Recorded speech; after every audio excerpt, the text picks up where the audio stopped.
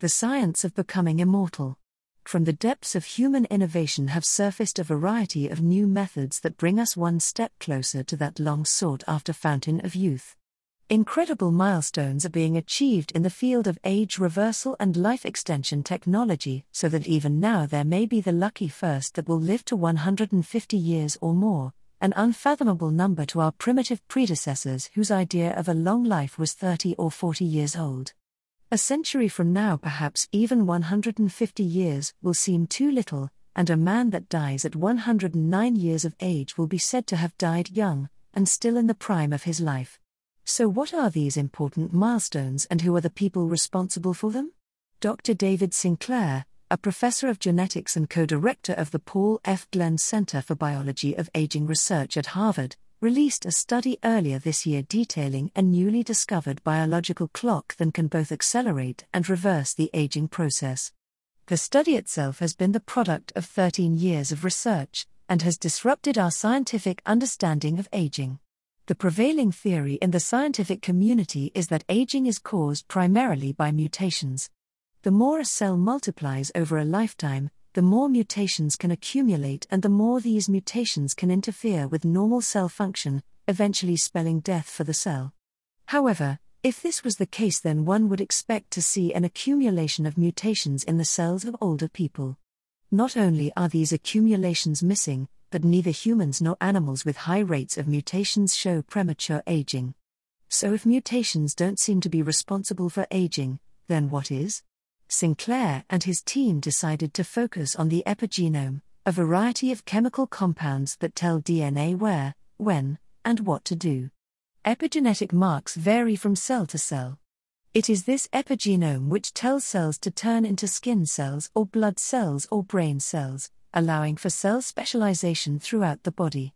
Thus, by interacting with the epigenome, the cells end up with different structures and jobs. Genes are turned on and off at the epigenome's behest. The team used this understanding to both accelerate aging in mice and also reverse this aging, rejuvenating the mice and returning to them biological markers of youth.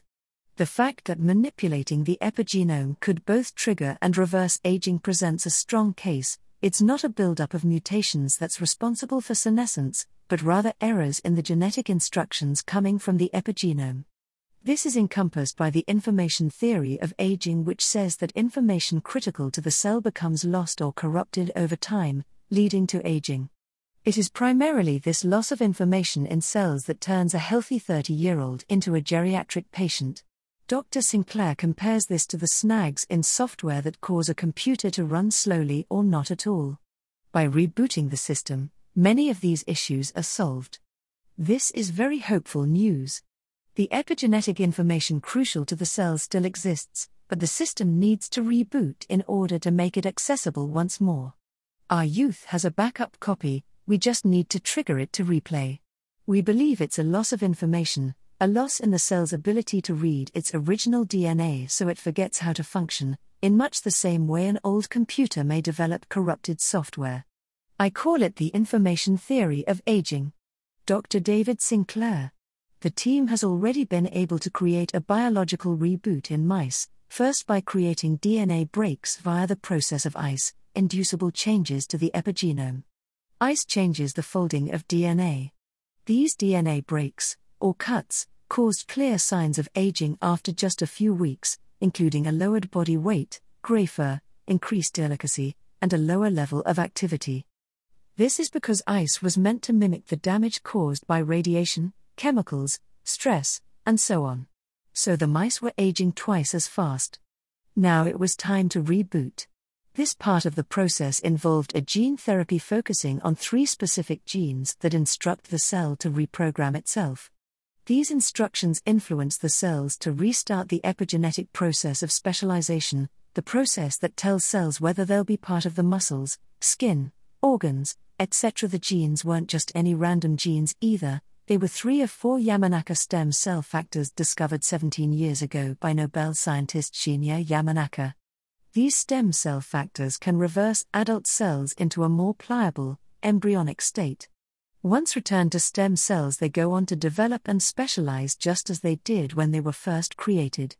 This doesn't completely erase the cell's history, but it does reset the epigenetic instructions. Overall, the biological clock was turned back 57%. It's not about wiping the cell's histories entirely or about remaking them into stem cells, it's about helping them regain their identity. Reversing 100% of the cell's history could lead to cancer or other diseases, so, while the team doesn't exactly understand why the cell only reverses between 50 to 75%, it's very fortunate for us that it does. Up until this point, the process has worked with every kind of cell. Sinclair was even able to restore sight in older mice and anticipates that sight restoration will be one of the first human trials. This restoration can be accomplished by injecting the gene therapy into the eye area. There is no need, as some might think, to completely regrow new nerves. The cells are there, we just need to reboot them. Heart disease and dementia, among others, might also be treated using gene therapy, since the mice were also able to grow healthy muscle, kidney tissue, and younger brains full of cognitive possibilities. The team has now moved on to testing the therapy on primates and on human neurons, fibroblast, and skin cells. The main problem to tackle moving forward is to spur this rejuvenation process across the entire body and not just in one specific area. There are already 2 unpublished studies which have been able to overcome the problem, and Sinclair is optimistic the technical hurdle can be solved. The studies have shown that mice life expectancies can be increased, giving us hope that human lives may reap the same benefits. The fact that the mice's lifespans increased is a sign that the animals are experiencing all-over rejuvenation. Despite how promising the gene therapy has been in the lab, it will likely be decades before clinical trials can begin in humans and can be safely scaled and available to everyone. The great news is that if it takes 30 years to succeed, you might just be able to get all 30 of those years back. The true milestone is in simply knowing that age reversal is possible. Now we need to perfect our methodology.